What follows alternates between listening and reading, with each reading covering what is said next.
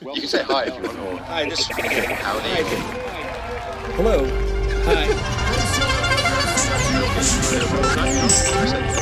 Hi, this is Greg LeMond. Welcome to the Velocast. Nice, really nice, yeah. Hello everyone and welcome to the Velocast.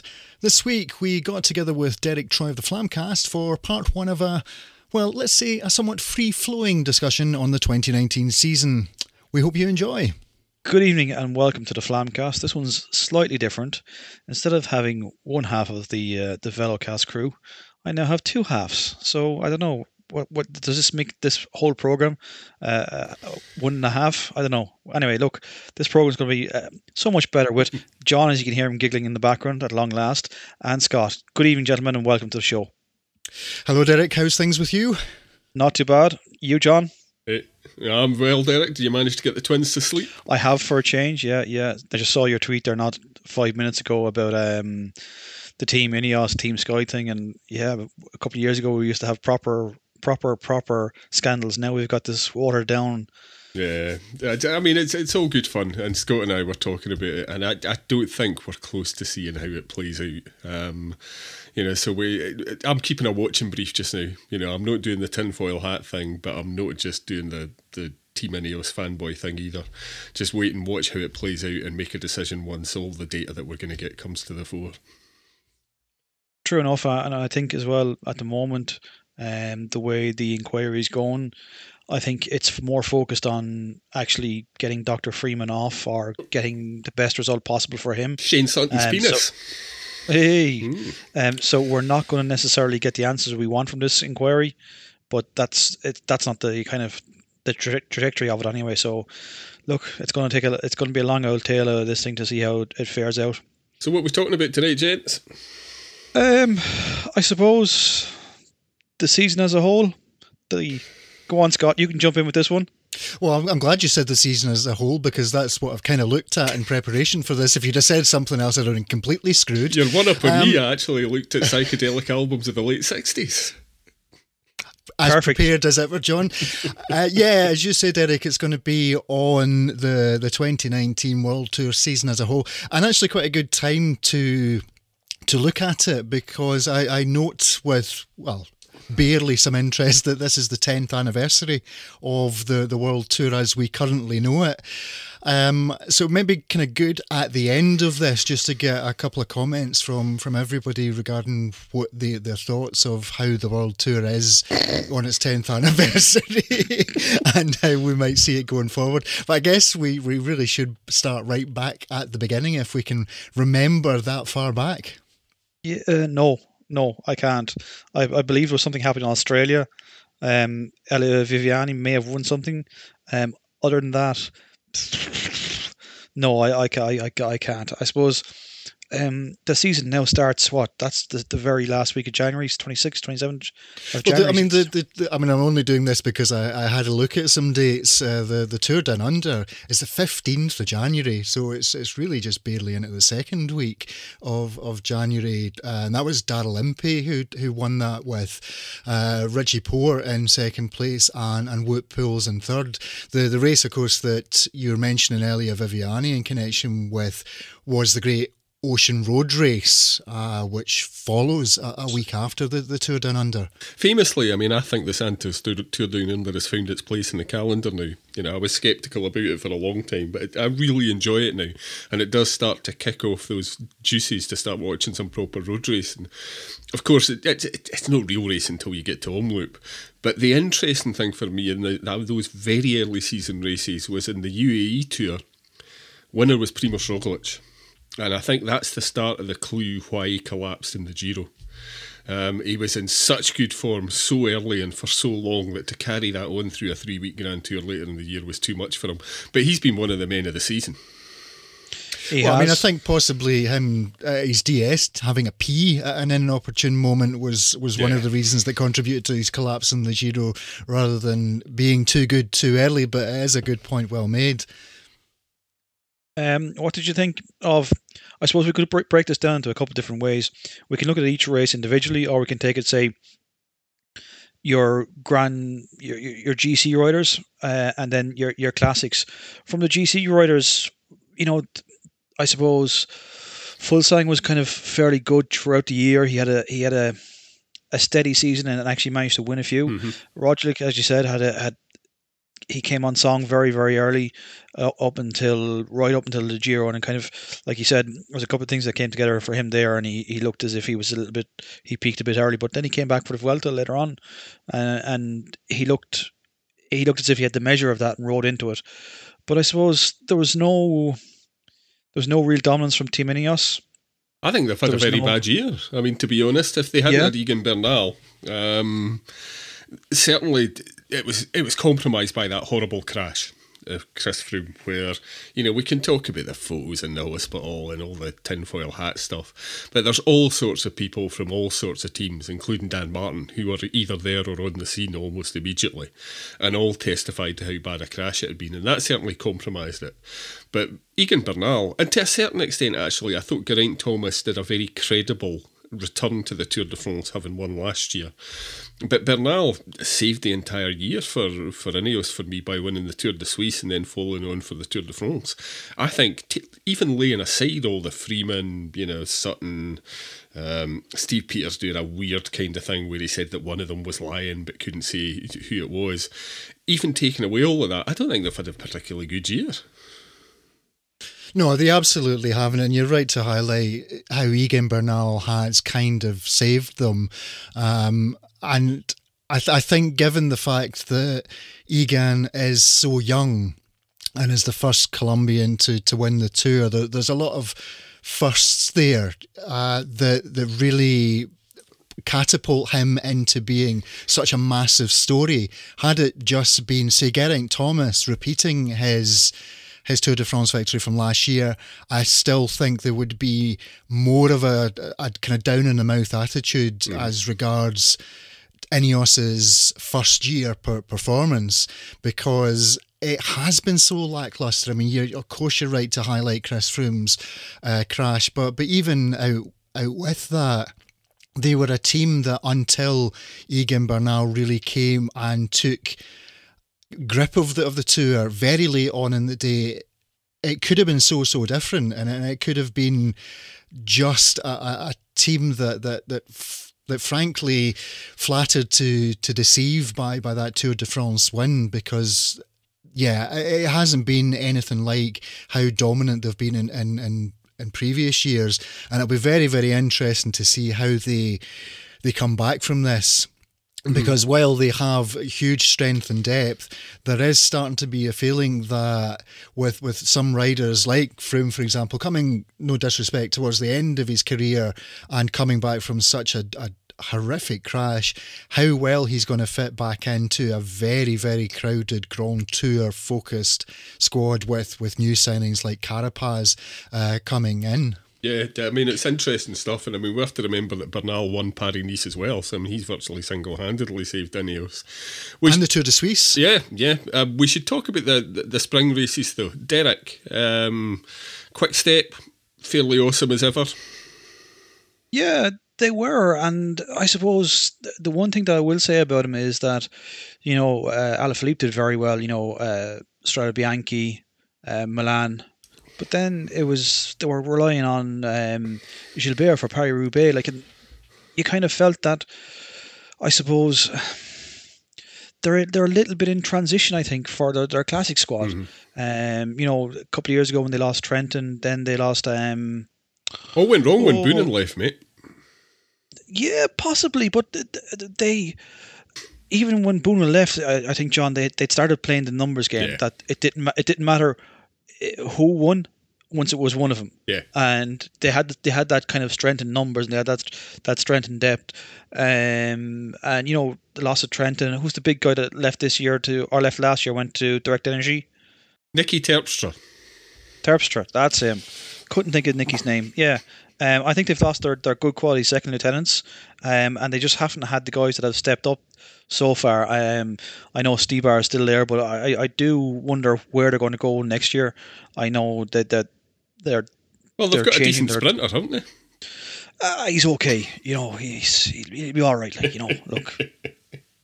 I think you're being a bit harsh on the kind of Quick Step there, Derek. I do see your point regarding them being in transition, but given when you take a broad overview of the classics, and you see Stybar winning Omloop, then you see Alaphilippe winning both Strade Bianche and Milan-San Remo, Stybar then taking E3, and they still managed to get Kasper Asgreen on the podium in second place at Flanders, Gilbert winning Roubaix. Really the only, Alaphilippe of course winning Flèche Wallonne as well, really the only races that they didn't feature in were Amstel and Liège. So if we're rightly highlighting that they are a bit in transition, I think they would certainly take a transition year where they won or podiumed on the vast majority of the races that they will target. No, and I'd agree there, but I do think that, I suppose, Asgreen has looked as if he's taken a step up this year, and he's rides in the... Did he ride Vuelta as well, where he did a lot of work in some of the good stages? I think he's going to step up, but it's a matter of actually getting them to step up. I would have liked to have seen one of them taking a Flanders or a Roubaix this last year, rather than Gilbert or Alaphilippe mopping up everything for him. Yeah, the next generation aren't as obvious as we'd like them to be. Yeah. But at the same time, they do have that strength in numbers, and they do have that ability to play all those cards. But in saying that, this year, Flanders, the strength in numbers went against them because they looked at each other, and Bettiol went up the road at the right time, and it was gone, and that was it. And the numbers really didn't matter at that point. But it's going to be interesting to see how they fare out. I think Stybar needs to stay around for another year or two, because he is the road captain. He is the man who kind of commands that sort of stuff and who makes the calls. And I think they do need that little bit of experience after Gilbert moving on and a few things like that. So it's going to be interesting to see how they balance that out. And it's going to be interesting to see who starts to really challenge them. Will Van der Poel come strong? He rode a little bit stupidly a couple of times this year. And he doesn't quite have the team support and everything else that a good Tilt of the Classics needs, but he still has the skill and the wherewithal to do it. But he's going to be interesting to see. I was going to say there, I mean, it may be that, once in a generation exception to classics races where you kind of do need a team around you just to counter moves and provide that something else to think of when those inevitable smaller groups form at the front of classics races, because he is so strong. You're absolutely right to highlight how he has made some mistakes and been involved in some crashes where his positioning may be at fault. I mean, in fairness to Corendon Circus, that crash that he had, was it in Flanders actually, where the front wheel, the front wheel went. His teammate was right there straight away with him, so at least they've got support there. Maybe not guys who are going to challenge for races, but certainly there to back their nominated rider of the day up. And as I say, I think he is so strong that it may be with the right circumstances, as we saw with Amstel. I mean, that was just a phenomenal win, and as John was highlighting when we talked about the classics a few weeks ago, it was one of the most amazing things we've ever seen in cycling. So I think, going back to your point about Deceuninck Quick-Step, I guess the problem with them and to your assertion of the new guys not really kind of shining as much as perhaps they should in what we're describing as a transition year, new guys have been shining elsewhere in the shape of Mathieu van der Poel and Wout van Aert. The Deceuninck Quick-Step do have some serious competition coming into the 2020 spring campaign. I think just on that, I think Van Aert had a little bit of a slow start to the season, and he when he lit up, when he finally got going, he really did get going, and it was horrible to see him robbed of the rest of his season from the crash in the Tour de France. And it's going to be interesting to see how he comes back, recovers, and everything else, because this is the mark of the difference between a good rider and a great rider. When they come back from something like this, do they get back to the same level? Do they have the same desire? Do they have the same attention to detail, does it change the person in any way, shape or form? And not just mentally, but actually physically, does he have a leg imbalance? Does he have any of that sort of stuff? And to see how he recovers from that and how he kicks on from it. And it's going to be interesting as well, I suppose, to see Jumbo, how they balance their Grand Tour teams now going forward.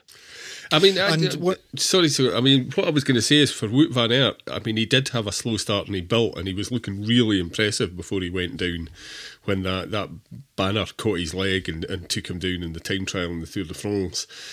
For me, he was one of the riders of the year just for that ride in Strade Bianche, where he never looked like winning, but the sheer determination of that chase was magnificent to watch, and it was obvious he was going to cramp up on that final climb into the square in Siena. But it would have been so easy for him just to sit up and drift back to the groups chasing behind. But he just put his head down, and to get back onto those two, even though he didn't stand a cat in hell's chance, I think showed the strength of character that I think will help him come back for that horrible injury he suffered. And he's young enough, of course, which is always a key factor. It's one thing that we talk about in riders who are getting on a bit in their career, and certainly in the shape of Chris Froome. John, you've been saying, well, he is over 30 now, significantly over 30, but he feeds bunnies to snakes, mate. Well, he does. This is another one of your well-known tropes on Chris Froome. What I was going to say just a moment or two ago there, John, was going to get Derek's take on Peter Sagan, because that was one thing that we talked about quite a lot in our show on the Classics. Was it just was not Sagan's year at all in any way, shape or form, really, was it? No, and I suppose before we discussed all the Classics earlier on in the year, I did say to John that I thought, Sagan, to move on to the Merckx platform or the Boone and Cancellara platform, he needed to win Flanders and Roubaix, or he needed to be doing back-to-back things like that. He needed to be, to step into the pantheon of greats. This is what, we'd seen with Cancellara, doing the double and stuff like that. And I thought that this year, to take him above everything else and to be, and he's always been Peter Sagan, but to take him into the rare air of Antequil, Merckx, all that sort of stuff, I thought he needed to do that sort of stuff. And he just, I don't know, he had a really poor year, health, everything else wise. His ride in Roubaix it'll be forgotten about, but it was probably one of the most classiest rides you'll ever see. He rode that race on one leg. I'd say he didn't have a match to burn. You could see him eating and drinking all day, and he didn't put his nose in the wind. He didn't do anything wrong.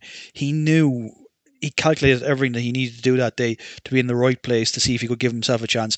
He didn't have a leg when it came to it, but that's a sign of a really, really fantastic rider and a really, really fantastic bike rider. And it just, I don't know, Sagan can go two ways from here on in for me. He can become Fat Elvis at a residency in Vegas here. He can take the easy cash to go do the Giro. He can turn up for other races, take the easy cash and beat Peter Sagan without an effort.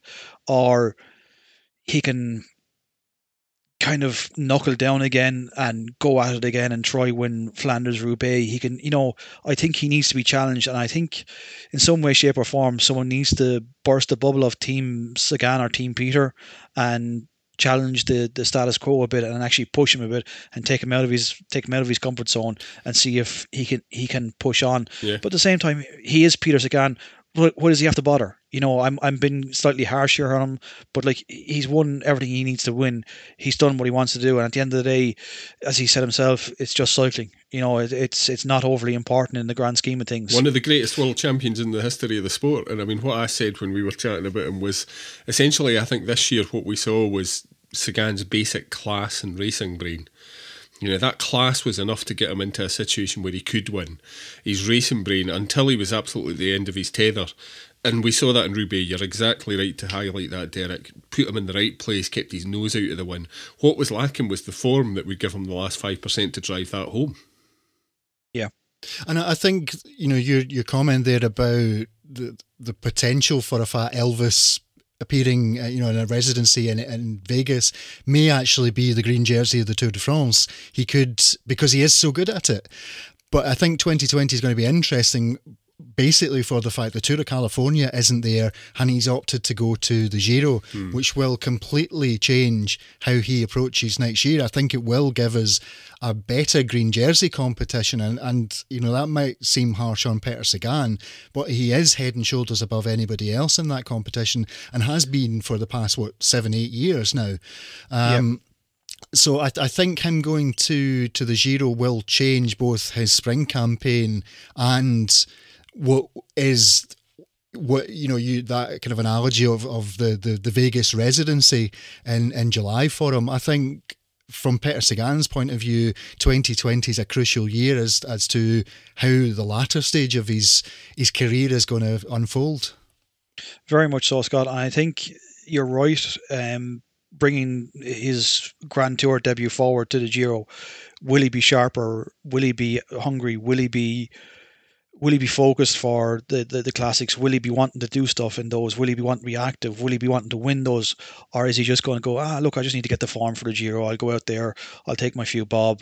You know, I can see, you know, I know this year we had a load of sprinters climbing off stage 12 or 13 in the Giro. You know, he could very much turn into a chippo, you know, turning up for the appearance money right until stage 12, 13 of Grand Tours, and you know, that's it. Like, you know, and to your point as well, Scott, about the green jersey, I have been contemplating that perhaps there needed to be 2 jerseys in the Tour, a red jersey for sprints and a green jersey for points. So your red jersey your green jersey might be for stage finishes.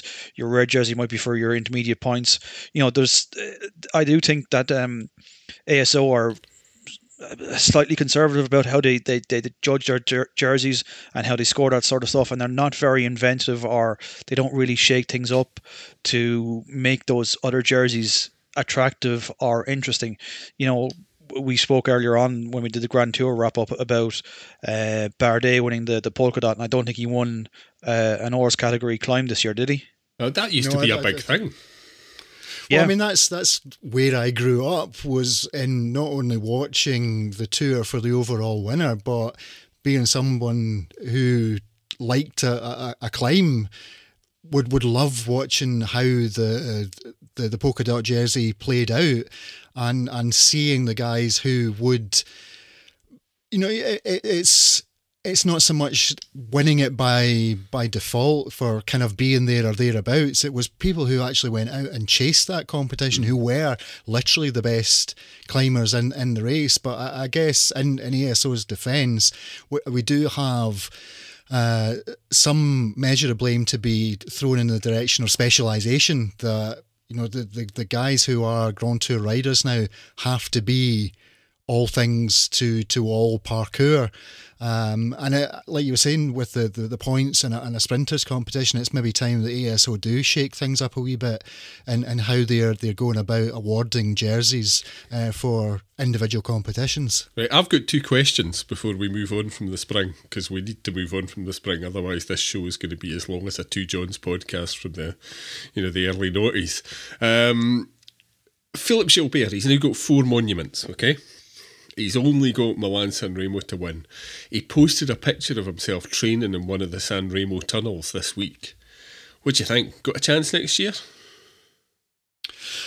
I'll go for this one, I guess, since I breathed in first. I'd say yes, he does, but it would have to be a unique set of circumstances, and that's not to say that Milan San Remo doesn't throw up those kind of circumstances which would see a Philippe Gilbert win. He needs to win alone from the Poggio, doesn't he? Exactly that, and I think whether it's other guys having other targets for the season, allowing him more of an advantage in his preparation solely for that race, or indeed injury or weather conditions which play into the Belgian hardman's kind of parkour for the afternoon. I mean, it's not. I think where I'm going with this is it's not beyond the realms of possibility, and if he's going to target it, then next year it has to be the race for Philippe Gilbert, and nothing but that, because going beyond 2020, it's very much into the territory of the law of diminishing returns in terms of a career. Yeah. Derek? It's an interesting one. I do think the last few years that we've seen the kind of blanket finish where it's not been a bunch sprint, but it's been a front group as such. Mm-hmm. It's hard to see him winning from that, because there normally is faster men in that group. But if you look at the year end and you look at the World Championships, and again you can compare the World Championships to Milan, because it's the length, it's the weather, and everything else affects it. And you look at the finishing group with Pedersen and Trentin, and you would have had your house on Trentin, but the minute he stood up to go sprint, he just didn't have the legs under him. Yeah, so you could see something like that happen if the weather was right. But I suppose the other thing I was going to say is it depends on a few other variables, and I can see Gilbert's gone to Lotto this year. I can see them being passive and keeping him playing a bit like Sagan at Roubaix, keeping him in out of the wind, not being very aggressive, keeping him well positioned, looking after him, just having him in the right place at the right time. And he doesn't need much. He's Philippe Gilbert at the end of the day. Mm-hmm. He just needs someone just to have bottles, jerseys, or jackets at the right time, and he can sit there. But to follow up from that, it depends on how someone like Quick-Step with their numbers play that. For instance, we've alluded earlier on, the strong talk is that Sam is there and he's going to be their sprinter for the next season, and hopefully that comes true when we see the official announcements from him. But if Quick-Step play, they want an early win for Sam. They want to stake their claim. They want to put Sam in a very strong position, and they want to show off their sprinter, and they want to show off everything, and they want him to win. It may suit Gilbert, because they will Quick-Step will want to keep it for a small select group. They'll want to keep an even tempo on the last two climbs, and they won't want to put Sam into the red. They'll want to face him in to the last 100 meters, 200 meters without Gaviria, maybe facing against a Christoph at Degenkolb, that sort of class of rider. But they won't want to bring too many fast men to it. So that would play into a Gilbert, because I think that's my thoughts around how Quick-Step are going to play, because Alaphilippe has already won Milan San Remo, so I think they may want to try and play it towards Sam. But you can never bet against Gilbert. Like, mm-hmm. He could take, if for example Quick-Step are down to just Sam at 400, 500 meters, a kilometer to go, could Gilbert take a flyer? Yes. Would people look at each other? Yes. Could he win it from there? Yes. Very much so. Yeah. One kind of maybe final thing before you come in with your second question, John, is just thinking back to Roubaix this year, and fully cognizant of the fact that Roubaix is not Milan San Remo, but simply in how Philippe Gilbert went about his Roubaix win this year was he spent the entire day grinding everybody else off his wheel. And I think that if he's to win Milan San Remo and make him one of those, very few riders who've won all 5 monuments, that's what he has to do. He can't wait.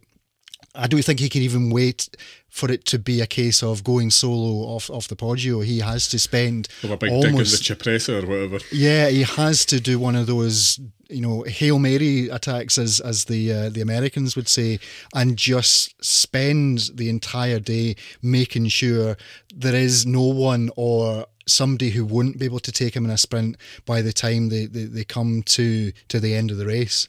Yeah, I agree with all of that. I would love to see it, and for Gilbert, I think it would be a massive crowning achievement for a career that's been, packed with magnificent wins. And talking about magnificent wins, my second question isn't actually a question, I just want your comments on it. We recently lost Raymond Poulidor, one of the true greats of the sport, and going back through his palmarès, looking at photos that people like Chris Sidwells have been posting of Poupou, comments from Emmanuel Macron, talking about his importance in French culture. How amazing is it that he got to see that win from Mathieu van der Poel in the Amstel Gold Race before he popped his clogs? I mean, that's just magnificent. What a great way to go out to see your grandson win a race in one of the most dramatic and fantastic ways that we've seen in the 40, 50 years I've been watching cycling. I mean, I think to be slightly Scottish and with it that dark humour, which the Irish come with as well. There was almost a sense of, right, that's me done. Aye. Like you were saying, he got to see his grandson win Amstel Gold, and that's me. I'm finished here. See you all later. I'll see you at the bar. A magnificent character, and I think in some way Raymond Poulidor represents cycling fandom. We don't always root for the guy or we don't always celebrate the guy who wins everything. I guess Lance Armstrong, for the obvious reason, is even before it all came crashing down for Lance, there was a sense of, with him being so good, inverted commas, during his day, it got very, very boring very quickly and people started rooting for other people. With Raymond Poulidor being the eternal second, he's more famous for that and so much more beloved. And I think that kind of sums cycling fandom up in a way. Mm. I think one thing that really, really struck me was the photograph, the half and half photograph. Oh, that was astonishing. He's the absolute head off him. Yeah.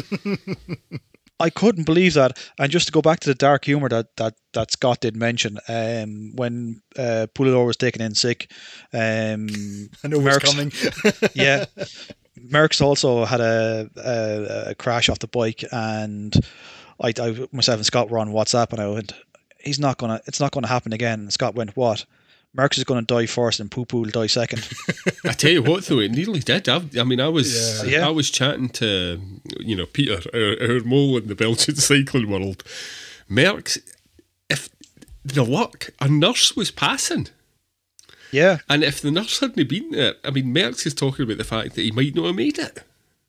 Yeah, it'd be horrific to lose that many greats in such a short space of time. But I do think, like you said, John, I think Poulidor's his influence on cycling and everything else, he was just a gentleman.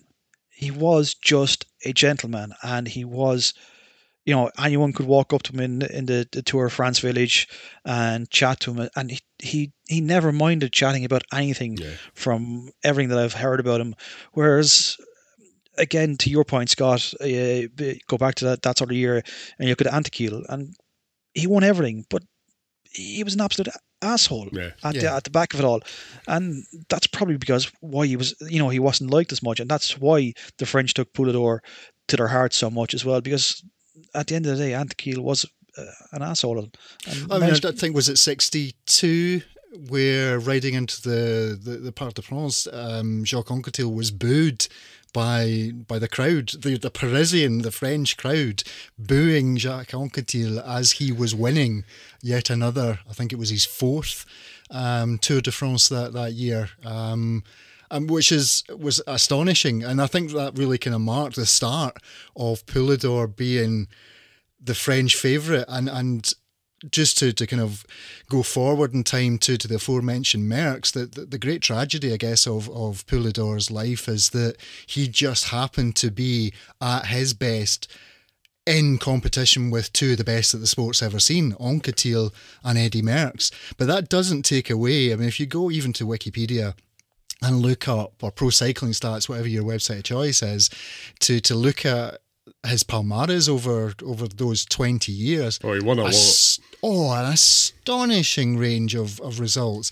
Just an incredible rider, and as you say, Derek, an incredible guy. Just fantastic. I don't think I've ever heard anyone with a bad word to say about Raymond Poulidor, as opposed to, as you mentioned, Jacques Anquetil, who was an absolute arsehole. Yeah. Then let's leave Antekiel there and wish Poo the best on his journey to the next world and everything else. And he will be missed. He will be very, very missed, I'd say, by both ASO, his grandson, and everyone else. Yeah, it would have been nice if he could have seen Mathieu Poul in a yellow jersey or something, but I'd settle for that Amstel Gold win. That was a win for the ages. So, the Giro, first Ecuadorian Grand Tour winner. Yeah, it was a bit of a strange one, because I think probably Nibali dropped the bollock on it. Really, he was watching the wrong people, and I won't say Carapaz stole the Giro, but by the time Nibbles realised what was after happening, it was obvious that Carapaz was the form rider, and there was no way of getting that jersey off his shoulders. No, I think we got an indication of Carapaz's form in that stage where he beat Caleb Ewan, although Caleb did a magnificent chase up the hill to try and catch him. I think Tom Dumoulin might have been able to challenge before that crash, which ruined the rest of his season. But Carapaz, I think, by the end, was looking kind of inevitable. I mean, he just looked like the form rider. Signed for Ineos now, which I think leaves us with all sorts of questions about what his targets are going to be for next year, because they have an embarrassment of riches when it comes to Grand Tour winners. But it didn't feel like a fluky win to me. I mean, he genuinely looked like the rider who had come ready and maybe had been underestimated by the others that gave him that wee jump at the start.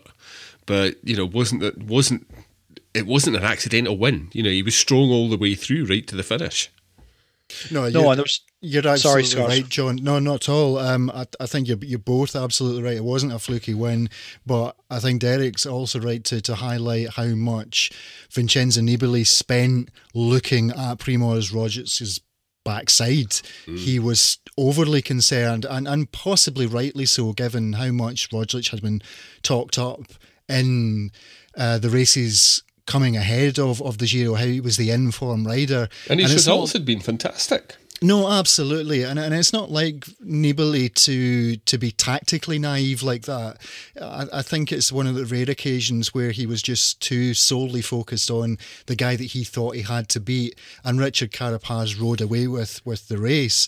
And in the stages where we did start to see him coming to the fore, it was notable that, I mean, I remember thinking at the time, and Shirley said it on one of our daily shows, that, you know, Nibali needs, and Roglic as well, they need to start looking at each other and watch Richard Carapaz, because he is literally and figuratively disappearing up the road here. And I think by the time that they realised that, it was just too late. There was no road left for them. Mm-hmm. John, I suppose, what did you think of Lopez, Yates in that Giro? They were I thought they were shite. Yeah.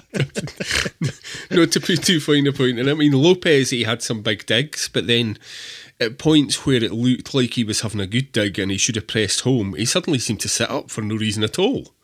So I don't know if it was because he didn't have the form and his racing brain was telling him what to do, but his legs weren't able to cash the checks his brain was writing. Yates, I expected far more of. So I think some of the guys who could have turned up in better form and really challenged maybe weren't quite there. But that doesn't take anything away from Carapaz. I think if they had been there, he would still have been, you know, that cliche there or thereabouts. But I think there have been a fair few disappointing performances from people that we expected more of this year in the Grand Tours. It's been a funny old year. Scott, what did you think of Orica Greenedge, or Orica Scott, or Orica, whatever you want to call him, or as Kelly would call him, Ulrika Greenedge. Yeah, they've got a few Grand Tours ballsed up now at this stage. Like they do, and it's been in marked contrast to how we've come to know Orica in the Grand Tours. They started off being the plucky underdog who were sniping stage wins, to being a team that actually these guys could start challenging for the overall in Grand Tours. And we saw the likes of the Yates brothers come to the fore. But I don't know whether it's certainly not for the lack of team spirit, because we see in those backstage pass videos how much all of the team wants. I mean, it's very much like Deceuninck Quickstep. They don't care who wins, as long as one of their riders is doing well, and they do support each other. I don't know whether it's maybe tactical naivety, maybe Matt White starting to get into territory that he's not overly accustomed with, and knowing how to play Grand Tours, or not being able to keep a lid on the enthusiasm, as was the case with the Giro last year, of Yates doing too much too early. And as you say, Derek, they are kind of screwing it up slightly when it comes to the Grand Tours now. Yeah, I think they are. I think they've managed to muck them up more than they've got success. And what I mean by that is they can be bet by someone better on the day, and that's fair enough. And Carapaz was obviously the best rider in the Giro, and then we were second or we were third, and Carapaz was just clearly the best rider, and that's that. But they've been so badly off the pace at times. It looks like they've really got their complete strategy completely wrong, which seems very, very strange, and which. There was talks that Yates had suffered in the heat and stuff like that, and he'd done work that way, and they talked about nutritionals and all that sort of stuff, and still they managed to get it off. So like it's I don't know how they're going to balance that out, or how they're going to take learnings from that and kind of map it going forward for their own riders. And just to your point as well about the stage wins, they fell out with Ewan, and Ewan left the team because they couldn't afford to bring a sprinter to the Grand Tours anymore. And when you see a team going like that, and we mentioned it earlier on with Jumbo, how they're going to face the Grand Tours this year or this next year, when a team gets that series for Grand GC credentials, they have to be thereabouts. They can't be ballsing up as badly as they have over the last 2 years. No, and they've got some super strong domestiques. It's not because they lack the riders of strength, so it's clearly a tactical issue. I mean, I guess as we move forward from the Giro, looking at that inevitable tour build-up, one of the teams I want to maybe kind of highlight is Movistar, and talking about Grand Tour balls up. I mean, yes, we had Richard Carapaz now, of course, signed to Ineos for next year, but this continual reference to a three-pronged attack in any Grand Tours has been an abject failure. I think it's safe to say. No, I've got no argument with that. No, and in fact, I would not call it three prongs. I would probably call it the Three Stooges attack, or the Three Stooges, whatever way you want to form it. But I think Three Amigos is the moniker of choice at the moment if we're going to keep it current. Yes, I suppose so. But I suppose, the Giro highlighted what they could do with two riders riding as a foil. And I know you can say Landa did a Landa, and he rode for Landa at some point in shape or form. But at least when Landa rode for Landa, it also aligned with the team and actually benefited the team. And it wasn't some narrative afterwards, right? Why are we going to say Landa attacked there? Because Roglic was having a piss. That's why and they weren't retroactively fitting a narrative to what actually happened on the road. You could see why. Okay, I can see it. This is Landa bin Landa, but it does suit them for him to attack here, and it just goes to show when they had the cards to play to challenge for a Grand Tour, whether it was a challenge and win for a Grand Tour, whether it was a Giro or a Tour or whatever, and they've managed to balls it up for so many years. The Giro just kind of makes a laughing spectacle of what they've had over the last few years, and where they go from here now is another day's work. Well, Valverde's got another 10 or 15 years in his career, isn't he?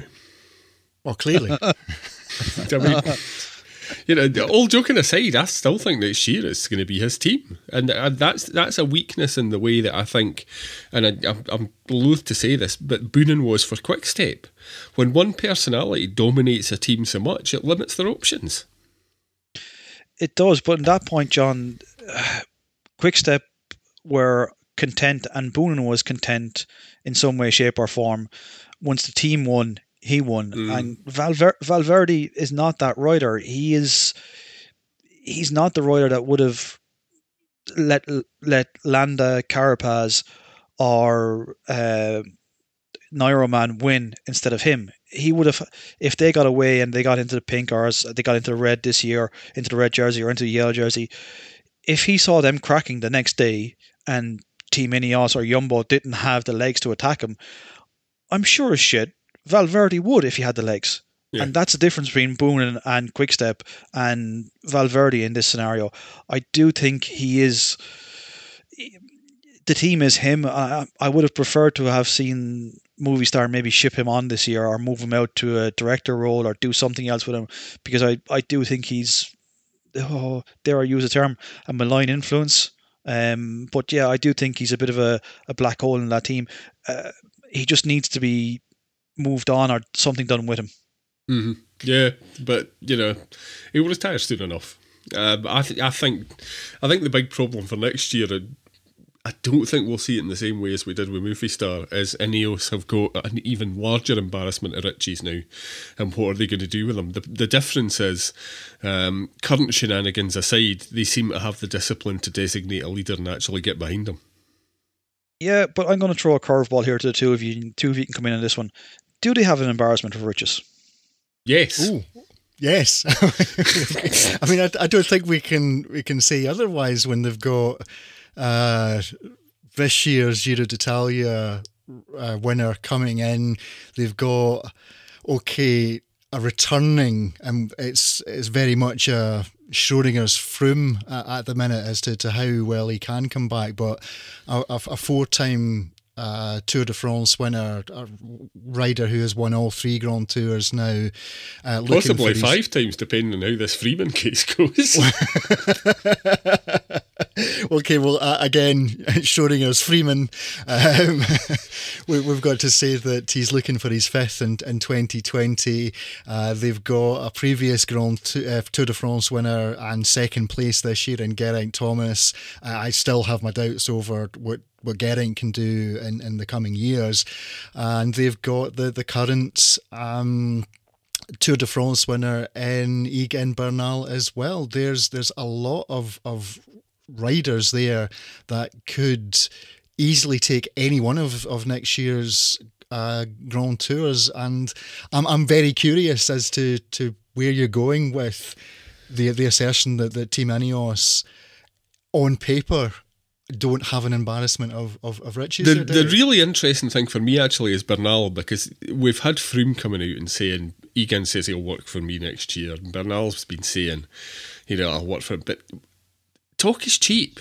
What we've seen from Bernal this year is a Contador-esque dedication to winning. He gives 0 fucks about helping anybody else. No, I would maybe question that a wee bit, in the, from what I've given to understand, Egan wasn't even sure he could win. He didn't have the confidence, and that's maybe over-egging the confidence word there. Yeah, that's changed now, though. It certainly has changed, but I do get the feeling that Egan Bernal is not Bradley Wiggins, and he's not Geraint Thomas either. That if he does say he will work for Chris Froome, that certainly that is in his mind what he will do.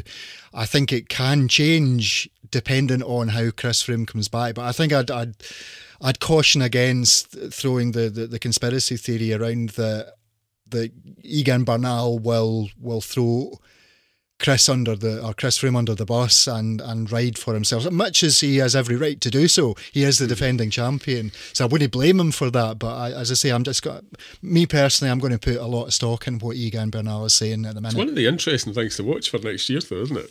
Oh, definitely, mate. Absolutely. To finish off that curveball, I disagree with your assessment of Egan Bernal. From what I've learned of him and from speaking to professional riders, he carries himself as a Contador, as an Eno, as one of those. He believes he's above everyone else. He believes he's better than everyone else. He has an attitude. He has that. I think he might be right. Oh no, but he has.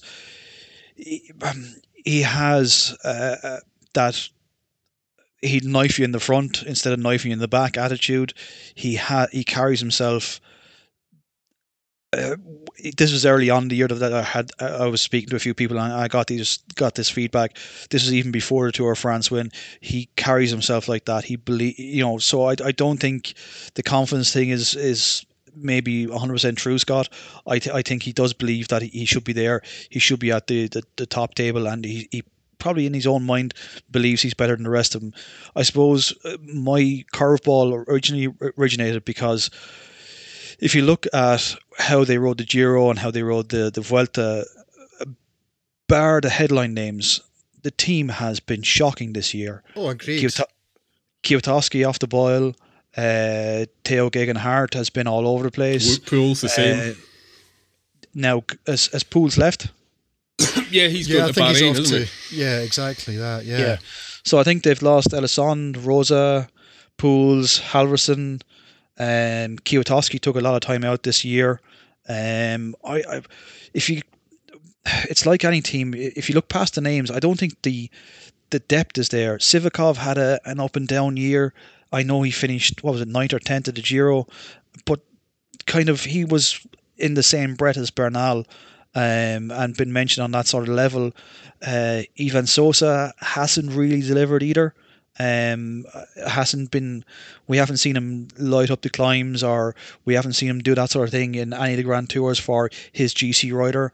Or even in the 1 week race or something like that. That's so. I have questions over Sky for next year. I think that they're aiming more for less of what we've seen previously and more of what we saw in this Tour of France, where that they keep their GC rider intact in close proximity to the jersey, and one decisive move on one decisive mountain stage puts him into the jersey and takes him home, instead of seeing what we've previously seen where they've dominated a Tour or a Giro from start to finish. I mean, I think all very good points, because as we've talked about at the start of the show and just there, Ineos have been poor, yet they still came away with 1-2 in the biggest race in it, which is always going to be their target race for any season, the Tour de France. And I guess in my increasingly flimsy defence, therefore, of saying that they do have an embarrassment of riches, I think I did say on paper. So you're absolutely right to highlight how strategically and tactically they have been all over the shop in 2019. And it is going to be interesting to see just how they play it in 2020, because their opening campaign as Team Ineos has been poor. I think they got away with a lot in coming 1-2 in the Tour, and it'll be interesting to see what they do in terms of signings. I mean, I noticed that just this week they've got Carlos Rodriguez coming in. It'll be interesting to see how he develops at Ineos, and how they do against the rise of Jumbo. Exactly that, yeah. So 2020 for Ineos is as crucial for them as I guess any other team in the peloton. It's not often that we've had to say that of a Team Sky outfit. John, what do you think? No, I mean, I think it depends on discipline, and I don't think any of what they're currently going through will help that. It undermines the atmosphere in the team, I would think, as well as public confidence. I do think the rise of Jumbo-Visma is really interesting. I was chatting to a couple of our subscribers who are, one's a doctor and one's an orthopaedic surgeon, and they'd been listening to Scott and I saying we were concerned about Tom Dumoulin, and what they said is, without seeing his actual medical files, the injury sounds like one that, given time and given proper preparation and recovery, he will come back from. So if they've got a Dumoulin who's looking lean in photos when we see him just now, if we see him back to the form where he won the Giro with a Roglic ascendant, how's that team going to work? I think there's all sorts of dynamics that we're going to have a lot of fun talking about next year. Team Ineos, I do think there's a natural curve to how a team does, and I do feel that they're over the top of that bell curve and almost on the way down, whereas Jumbo are on the other side on the way up. And I think next year's going to be a fascinating watch to see how that, how those various dynamics clash. Indeed. I suppose, guys, look, we're coming up on an hour here. Let's park our part. We'll call this part one of our season wrap up. We still have the Tour of France to look forward to, and we still have the few classics that were left at that point, and we can discuss the World Championship. So we might reconvene later on in the week and get a second part out. How's that? And the Vuelta. Oh yeah, I almost forgot about that. Yeah. That sounds like next week as opposed to later the same week, mate, because I think we're looking at about another hour and a quarter there. Indeed. Gentlemen, thank you. And as Derek says, we'll be back soon for part 2 of our 2019 season discussion on the next edition of the Velocast.